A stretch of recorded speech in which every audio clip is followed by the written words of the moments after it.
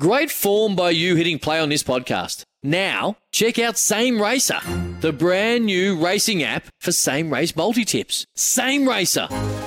Download from the App Store and Google Play. Powered by Bluebet. Gamble responsibly. Call 1-800-858-858. You're listening to This Is Your Sporting Life for Tobin Brothers Funerals. Say It Now week ends tonight. It's that time of the week again, time to celebrate a great sporting life on This Is Your Sporting Life for Tobin Brothers Funerals, celebrating lives. Today we celebrate the life of a great of the game, a triple premiership player, a triple All-Australian. He did it all for a couple of clubs, and in itself, that's a good story. He's achieved a lot in the game of football. His name is Russell Greene, and he's with me in the studio. Russ, welcome. Good to see you. Great to be here, Peter. You're looking well. Yeah, I'm happy to get up every morning and walk around, and there's a lot of blokes my age who probably aren't as fortunate, but just every day's a fantastic day, Pete. Fitness was always a big thing for you, though, wasn't it? Yeah. I worked when I was at St Kilda. I wasn't quite as fit as I should have been, and when I came across to Hawthorn, I just noticed that the calibre of the level of the fitness of the Hawthorn fellas was just outstanding. So I was behind the 8 ball then, and then I realised I had to kind of make a few adjustments, dietary and fluid intake and so forth. And by doing that, and also putting a lot more out there on the track, that I was able to turn things around. We're going to talk about your illustrious career over the next hour or so, but are you a Hawk or are you a Saint? Well, a lot of people ask me that question, Pete. I love St Kilda. And I kind of make the analogy of St Kilda being an old girlfriend who you still like and respect. But I'm married to the Hawthorn Footy Club, so yeah, absolutely Hawthorn. Do you watch much footy these days, Russ? Yeah, I work at a high needs school in Cranbourne, Pete, and each weekend a lady friend of mine, Anne, and I take up to 20 kids to a football match, so I see lots of AFL or NRL or the netball competition, the national competition. So each weekend we're out and about. Yeah, I see heaps and heaps of footy. So tell us about working at a high needs school. I guess you're talking about autistic kids, that sort of thing. Down syndrome. It must be very challenging, but it must also be really rewarding. Absolutely, Peter. The people who work in that industry, teachers have got a hard enough job as it is, but to work with the high needs children who I must say are absolutely fantastic young kids. It's very, very challenging. Every day I jump in the car, Pete, I just think to myself, I've got 3 healthy children. My grandkids are healthy. My wife, Roxy's healthy. Roxy's parents are still alive. But some parents have 3 autistic kids, and when I first started there, Pete, I'd say hello to everybody, and a lot of the parents would just go, and then I realised that, how would I feel if I had burden's probably not the right word, but to have that responsibility day in and day. And when they come home from school, you still got that responsibility to look after them. So with the program that Anne and I run, we're able to give these kids something. Cranbourne's a third-generation welfare situation predominantly, and for them to get out, to see AFL at its best, NRL, the Melbourne Storm have been fantastic with our kids. Jerry Ryan from Jayco, he organises stuff for our kids to go to, all sorts of things. And Molly Meldrum's a patron of our school. There's so many generous people out there, Pete, who give up their time to make these kids' lives a little bit better. And also we've got a lot of very generous people out there who now allow Anne and I to take parents out for dinner. We'll pick them up, drive them there. They can have a 3-course meal and a few drinks, and we'll, if they need, we'll give them a lift home. And if they want to catch the train, that's up to them. So life for me is, I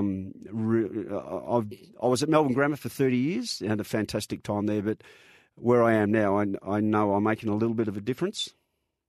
There's something about the look on the faces of young people, that unbridled joy that they have when they meet their idols, that must be reward in itself for you when you see that sort of thing. Oh, Pete, it's nearly impossible to describe.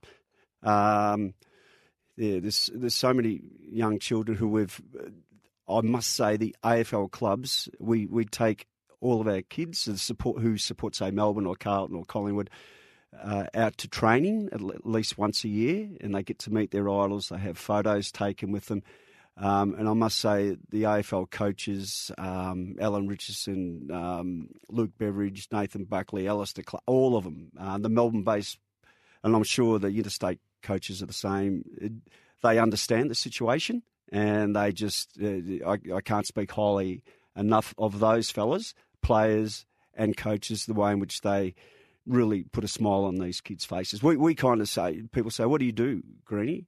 I say, look, I put sunshine on kids' faces, and put smiles on their faces, and to see them, and they get and the lady I work with makes a little booklet for them with all the photos that they've been able to have during the course of the year, and it's extremely rewarding. And speaking of children, Russ, you've actually got to do a lot of work with your daughter in causes that are pretty dear to your heart over the years. Can you tell us about that? Yeah, absolutely, Pete. Well, Angie's got a non-for-profit charity called Stand Up Events, and it's geared to stamping out homophobia and transphobia in sport and life in general. Angie had her brother come out to her when she was 13, and she also lost 4 close male friends by the time she was 24. So she has started up this charity, and it's doing an absolute amazing job. She's got AFL players who go out and talk to young men and women and about the importance of inappropriate behaviours and inappropriate language and the effect that it has. So she just got back from New Zealand. She did a talk over there. She's amazing. She's completely and utterly dedicated to making this world a better place. It can be a very traumatic time, I guess, for the young man or woman who comes out, but also for their family as well, because it's departure from the norm. It's departure from what you would normally have expected life to be. It can be a difficult time for everybody associated with it. Oh, absolutely. Well, I just reflect on, when I was growing up. I mean, we were just sheep. We used to call ourselves, your mates, these inappropriate words all the time, and you didn't really think about it. And you didn't realise the damage that it actually did. And I'm sure I've been responsible for a lot of people's grief, not just me, but my friends. But we didn't, and that was the hard part, Pete. When my son came out to me, I just went up to his bedroom one morning, and he said, "Dad," I said to Brett, "all you wanted to tell me last night is that you were gay." He said, "Yes, Dad," and I started crying, and he's gone, "Dad, that's why I didn't want to upset you. I didn't want to tell you." I said, "Mate, I'm crying for all my past, the stuff that I have said in the past to other people. I'm also in this situation now is because I wasn't there to help you when you had those dark mood swings. And when we used to go out prior to the vote for the equality, Peter, the marriage equality vote, I would I would stress to the people who were in the audience that talk to your kids. I mean, if your son or daughter has mood swings, don't sweep it under the table like I did. Ask me, are you okay? Is everything all right? And initially they might say, yeah, Dad, I'm fine. But eventually and hopefully they will open up to you and talk to you because they just need, although it has got better, Pete, from when we were young fellas. Yeah, it's still, and I hear it occasionally at school with the kids, but nowhere near as much as I used to. And if I do hear it, I will grab the group, come in, and say, "Why did you say that? Do you understand what you are saying?" And they'll go, "Oh, yeah, it's just a word." I said, "No, it's not a word. It is. You've got 15, 20 kids sitting around. We're having a chat now." On the law of averages, 2 or 3 might be LGBTI in that grouping, and they're laughing with you, but inside you're really ripping their hearts out. So you've got to be really, really careful of what you and how you approach things in the way in which you speak to people. And that's why Angie's charity is so important, Pete, because it's a ripple effect. You go out and talk. Kids will go home and speak to mum and dad. Mum and dad will speak to other people, blah, blah, blah. And it's a ripple effect. And the more we get out there, the better it's going to be for our society. And you're happy the message is getting through? Well, yes. It's, small steps, Pete. As I mentioned before, it's a lot better than when you and I were young. I'm older than you, but when we were young fellas, I still think it's in the change rooms. That's why my son Brent didn't go into team sports, because it was rife. We've got a lot to talk about in this hour, but I want to talk about your great footy career. Take us all the way back to when you were a kid growing up and your appetite for football. Who did you barrack for as a kid? When I was a young fella, Peter, I was a mad Collingwood supporter. Good taste, very good taste. If I used to see three Magpies together, it was Len Thompson, Wayne Richardson, Des Tuddenham, or Barry Price, or I knew all their numbers. I was addicted. My brother Mark, who played 7 games with St Kilda, was Essendon. So at the end of our street, before it became a freeway, it was an empty block, and we'd just go out there and play our little scratch matches, and it was amazing. Absolutely infatuated with footy, and I just used to think footy the whole time, breathe it. I was just absolutely engrossed in it. I in 1973, went to St Kilda. I was placed on, in those days they had supplementary lists. I was placed on the supplementary list. And then in 1974, I was elevated to the senior list. So 1974 it all started. Played my first game against Renato Serafini, number 4 from Fitzroy. And you were 16, weren't you? 16, nearly 17, yeah. So 16 and 10 months or something like that. Was that too early? In hindsight, do you think it was too early? Or could that sort of thing, that was okay in those days, that this scrawny little kid would be out there playing amongst the men? Yeah, well, it's when you think back, I teach with kids who are 16, and you're kind of going, well, look, it's fully professional now. They're groomed all the way through their representative sides, and they go to their under-18 TAC competition. So they know what's about to happen. Next few years, Alan Jeans left, Ross Smith came on, we finished last, then Mike Patterson came on. How was that? Well, when I first met Michael, we were at Graham Huggins' place. I had a fairly big night the night before, and I'm laying on Graham's grass. Sun was beaming down. It was beautiful, just relaxing. And I get a kick in the ribs. And I look up. I thought it was one of the boys saying, come on, you better get up. The coach is coming. Because it was a meet and greet the coach. So I look up, and all I saw was the big swamp fox, Michael Patterson, with his finger, nearly touched me on the nose. I'm looking up, and I'm going, and he said, I've heard about you. So I thought things didn't start that well then. So I kind of got off the rails, and it was all my fault. My fault, absolutely, completely my fault. 1980, Mike was sacked after 3 or 4 games, and the great Alex Jezelenko came on board.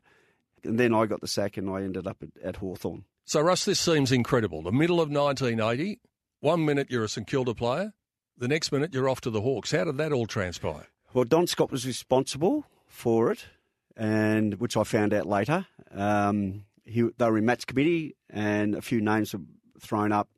All the other match committee apparently said no, but Don said, I've met Russell before, let's give him a chance. So I've only just recently found that out, so I thank Don every day for that, because he did me a huge player, but a huge favour. So we played Geelong round 8, 1980. I'm still a St Kilda player. Played Geelong, Mickey Turner and I played. In those days, Pete, you played on each other. You didn't have 15 different opponents. You didn't come off and have a little rest and then come back on. It was endurance-based. And if you had speed, it was, which I didn't have, but if you had speed, it was a bonus. So played down at Geelong. We got flogged. Then I trained all week, Tuesday, Wednesday, Thursday, under Alex Jezelenko. I think you got named in the team, didn't you? Yes, I was selected to play. We were playing Footscray at Moorabbin, so I'm picked to play. So I'll jump in the car at Linton Street, drive home, which is about 6 or 7 minutes to my place. My wife Roxy greets me at the door and said, "You can't go for a walk with your dog, Bear. Don Scott's ringing back." I was, well, Don, what do you mean, Don Scott? Who's Don Scott? She said, well, you know, he says he's from the Hawthorn Football Club. I said, well, yeah, that's the Don Scott who I know, but why would he be ringing me? Anyway, I hung around for 10 minutes. He rang back and virtually just, Don Scott here. Be down to Moorabbin tomorrow. Ian Drake will be there with your boots. You're now a Hawthorn player. I'm going, what? You're kidding, aren't you? So anyway, that's how it happened. But the following morning, before I went to collect my boots, Peter, Carl Dittrich rang, who was back at Melbourne as a coach. Carl came back to St Kilda for 78, I think, and had returned to Melbourne. And he said, Greene, don't do anything. I'll be in touch. They obviously got wind that it was happening, and I never heard back from Carl. So I picked my boots up, and I became a bloke called Tony Ferrugi came and picked me up, but it nearly didn't happen because I had my Rottweiler Bear out the front, and he wouldn't let Ferrugi in. And well, the Rottweiler was probably bigger than Ferrugi because he was only a little fella. Yeah, well, he's a pull through for a shotgun. He's a very, very a lovely fella. So eventually I walked past the window and saw the commotion, so I went out there. And fortunately, I think we just got there in time to sign the papers. So I was now a Hawthorn player. What was that experience like? All of a sudden you're in a team where you don't know the blokes. You don't know what their game plan is. How did that all work out? Well, let's go back to when we were at school, when you're a little kid. I mean, you're at a class, you've been there right through prep up to grade 6. And then all of a sudden you're uprooted and you move to another school and you walk into, and there's just all these new faces and you just go, oh, God. But I vividly remember Roxy and I drove out to Waverley where we park. A car pulled up on my left and a car pulled up on my right with the players' parking area. And we all got out at the one time. It was Steve and Nick on my left, who was the best man at our wedding 6 weeks prior. We always used to speak on the phone prior to a game, being good mates and that. And I actually said to him, I'll probably see you sooner than later. He didn't pick up on it. Obviously, you wouldn't expect that. And on the right was Lee Matthews. And Lee wasn't captain at that stage, so he wasn't at the match committee. It was only captain and the match committee, which was Don Scott. So we looked at each other and I said, I'm with him. So Icky goes, God, this is unbelievable. So then I walked down. I actually said to him, mate, you're at the wrong ground or something like that. And he's going, oh, what's going on here? So anyway, Roxy and I, Maury Plant, who you know well, and a fellow called Paul McMahon, good mates of mine, we went and sat at not actually in the enclosure because I felt really uncomfortable. So we're just sitting there. And in those days, you only had to be an hour prior to the game, whereas now I think it's about 6 hours before the game. So I'm just sitting there looking at the clock. So I make my way down, so onto the ground and walk up the race. And as I'm walking up the race, I'm going, this can't be happening. So then I walk into the rooms, and they obviously knew I was about to come in, and I forget who it was. Maybe it was Tony Ferrugi, gave me the jumper, and that was it. And it was 29 again? 29, yeah. There was a fellow called Brett Lees who wore 29, but I think Brett maybe went back to the old Zavs or something, and so 29 was available. And vividly remember the game. I got a message from the runner, from Normie Lord, and David Parkin was so I'm on the half-forward flank, and Norm comes out and goes, we don't do that here at Hawthorn. And still, those words are ringing in my ears even today. And I'm thinking, I can't answer back. I'm going, what have I done wrong? I obviously let the halfback flanker run up the ground, set up a goal or something. The other recollections of the game is that we were about 6 goals down at three-quarter time, kicking into the wind at the Dandenong end of the ground. As you know, Pete, in those days, you only come off if you've got a broken leg or... and even then you might not. Yeah, that's right. So I remember it was Chris Mew's first game as well. Now, Chris came onto the wing. Now, we all know what a huge player, 5-time premiership player, multiple Victorian, All-Australian, fantastic player. He's come onto the wing and he's had 14 kicks in the last quarter and kept kicking it down to Matthews, Moncrief. We got done by 5 points. I remember that he's 14 possessions because that's what I had in 4 quarters. I struggled big time. And after the game, walked out, met Roxy, and she said, "Oh, fantastic! Only got done by 5 points. Great comeback." I've been used to getting thumped by 100 points. Collingwood once 178 points out of Victoria Park, and I said, "You wouldn't believe it. They're in there crying. I mean, they're really, really upset." That's when I realised that I was in a different place, and from that day onward, things just started to. Ron Cook coming up to me. Now, Ron wasn't in the meeting when I was discussed whether to come across. He was the president. President always apparently went with match committee, and the match committee didn't want me, Don Scott, and he put his hand up. So Trevor Coops, he was the proxy for Ron, and so Trevor went with the playing side of it, of the match committee. Ron Cook came up to me. We were in the players' room down at Linda Crescent, and he's come up to me. I've never met him before. And he looked at me. He said, "G'day, Russell. Glad you're here. My name's Ron Cook. I'm the president of this place. But I've got to tell you, Russell, if I wasn't in hospital, you wouldn't be here."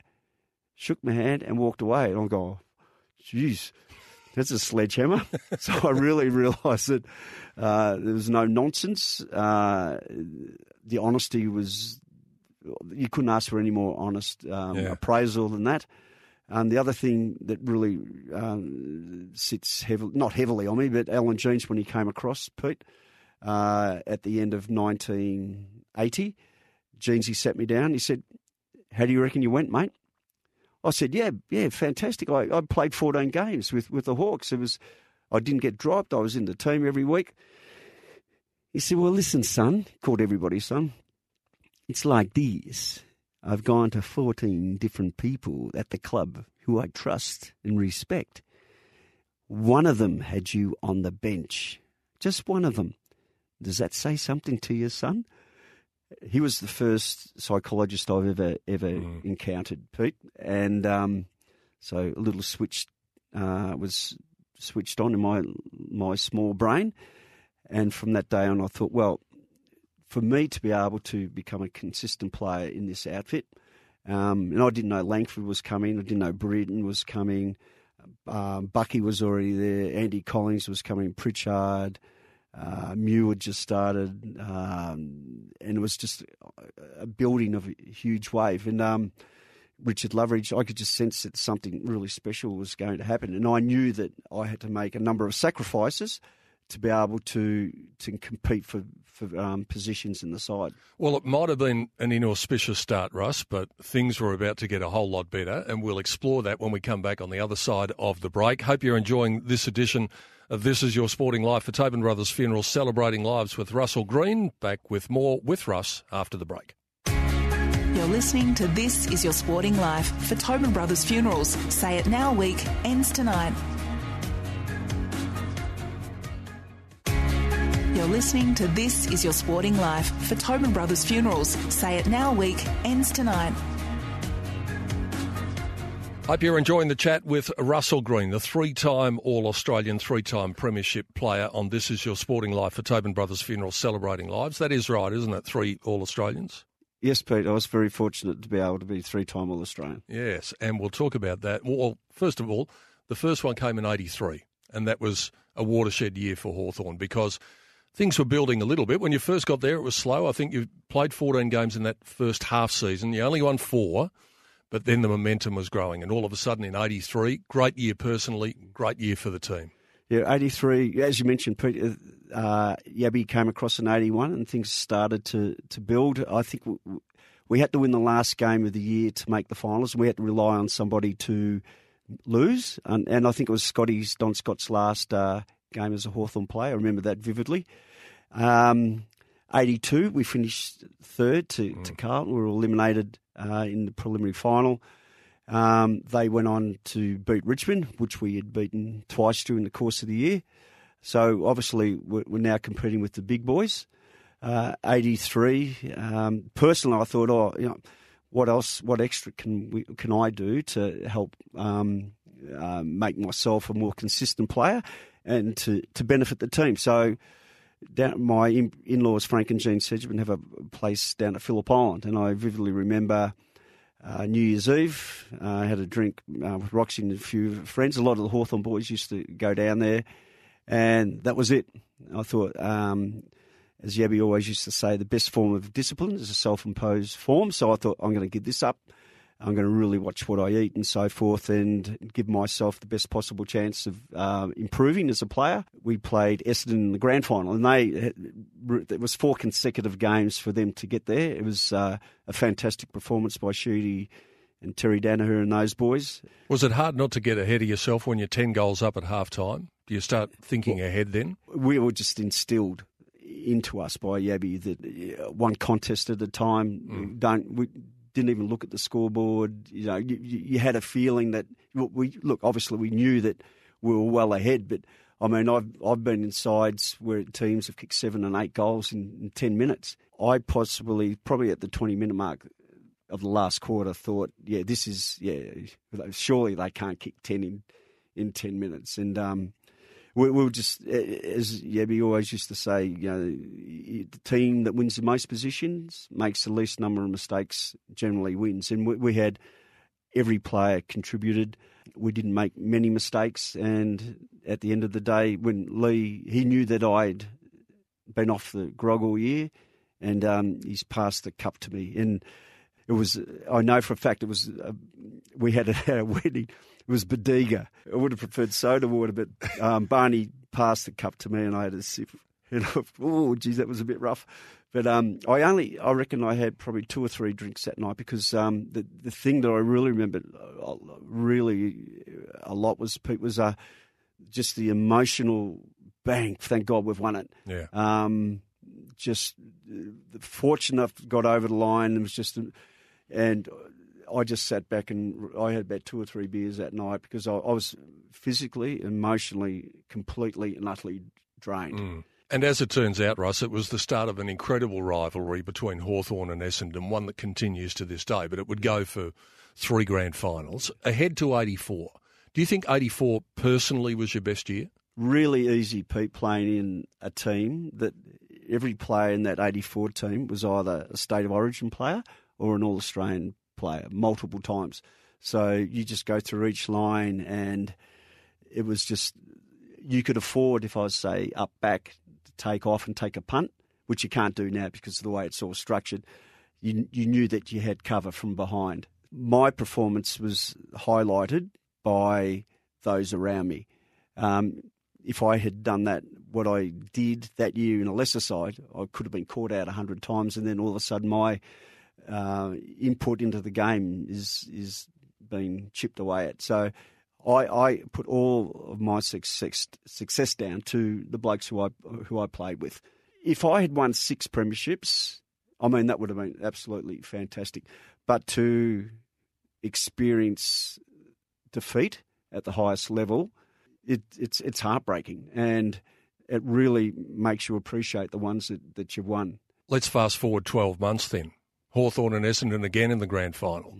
What's worse, losing with a last quarter onslaught like it was in 84, or just being thumped as it was in 85? There was the all-in brawl in 85. That was about as close as you got to them.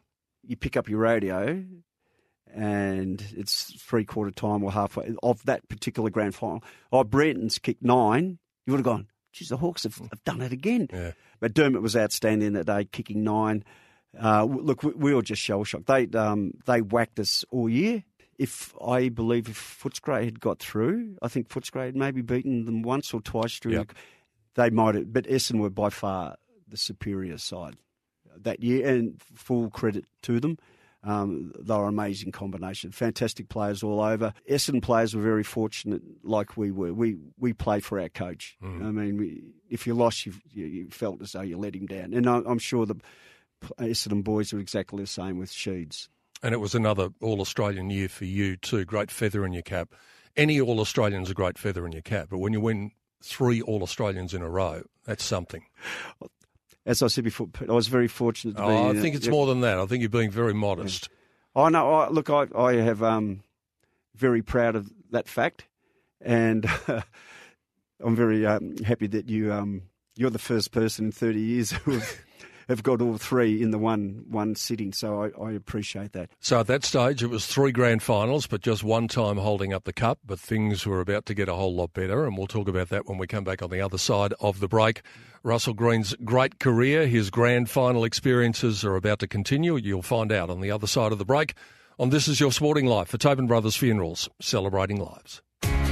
You're listening to This Is Your Sporting Life for Tobin Brothers Funerals. Say It Now week ends tonight.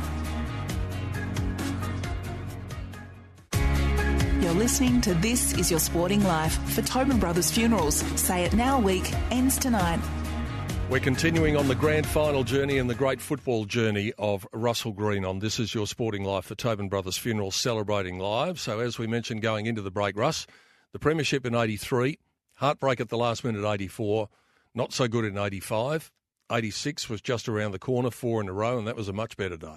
It was a much better year, Pete. But for me, it was kind of mixed emotions because we played Essendon out at Windy Hill with probably about round 16 or 17, and I was playing on Alan Ezard. After the first 4 goals he kicked on me, Alan Jeans, at about the 10-minute mark of the first quarter, Jeansy said, "Oh, you better have a rest, son." So for the next 6 weeks, it was the first time I dropped, and I had to do my penance. And I can quite honestly say I have never been more driven to get back into the side. But each week, Pete, I think 80. That was the last loss that we had, and each week the seniors went whack, whack, whack, whack, whack, because you build the momentum. It was a huge wave, and the momentum was enormous. And I'm playing the twos, getting whacked, and I've never really whacked anybody in my life. And Mickey Roberts, who's a good friend of our, Roxy and I, who was at St Kilda with me, he's tagging me out at Waverley. It's about 2 degrees. I'm in the seconds. I'm not getting a kick. And for some reason, I've whacked him. And we've both dropped to the ground, and we're like spoons. He's cuddling me. So he's knocked out. His head's hit me. I'm knocked out. I've got stitches all over the place. They stitched me up. Didn't go back on. I thought, I can't get any worse than this. But anyway, I was determined to at least do as much as I could to get back into the side. So week after week, they're just going whack. The seniors are doing really, really well. Fortunately, the second week of the finals, I was able to get back in. And we played Carlton in the grand final. And Harmsy used to love playing against with Bruce Dool. Didn't like isolation. So my role was to drag Harmsy all over the place, to experience it again, particularly after maybe should have won it 84 and then getting absolutely trounced in 85. It was fantastic. It definitely worked. There's no doubt about that. So you've played in 4 grand finals. You're 2-2. 87, what happens? You make it again. And I think from memory, it was the hottest grand final day on record. But I remember looking at Tucky at half-time. He's got a short sleeve on. That's how hot it was, Pete. He had a short sleeve on. And the steam just pouring off everybody was just... And look, Carlton, as I mentioned before, 84 and 85 really spurred us on to 86. And I'm sure the loss in 86 to them really spurred them on. And look, they early on, the Dominator and a couple of other blokes took out Tucky and Dipper so they were really on a mission, and to their credit, that they won the game. They thoroughly deserved it, and then once again, we're on the receiving end. But one thing I forgot to mention, Pete, about that 85, you asked me, which was demoralising, the most demoralising. I've answered that for you, but the one thing I vividly remember, we've come in, and you can imagine 2 in a row, beaten, thumped by 78 points the second time. And Alan Jean said to me, not to me individually, but collectively, the sun comes up tomorrow. And that's what we worked on, and it did come up. So once again, we had to retrace our steps. After the 86, we lose 87, and the sun comes up. And I know you probably will, I'm preempting this question. Now, Alan Jeans, I went and saw him prior to his aneurysm on the Thursday night.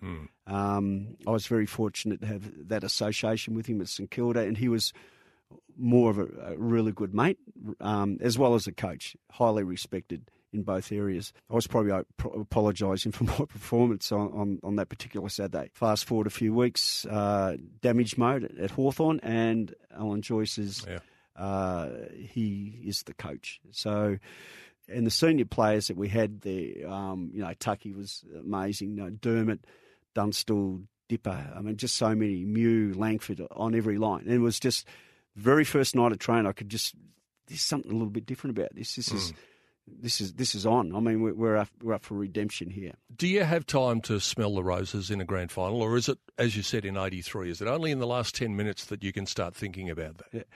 Well, my personal opinion, Pete, is that at the 10-minute mark, when I looked up and we're 100 points up, I'm going, this is in you probably the bank. Got this one. Yeah. You never know when you're going to be out there. That was my last game. Yeah. That was my only regret in footy. I mean, I've had a few regrets, but I would have loved to have known that, Greene, this is it.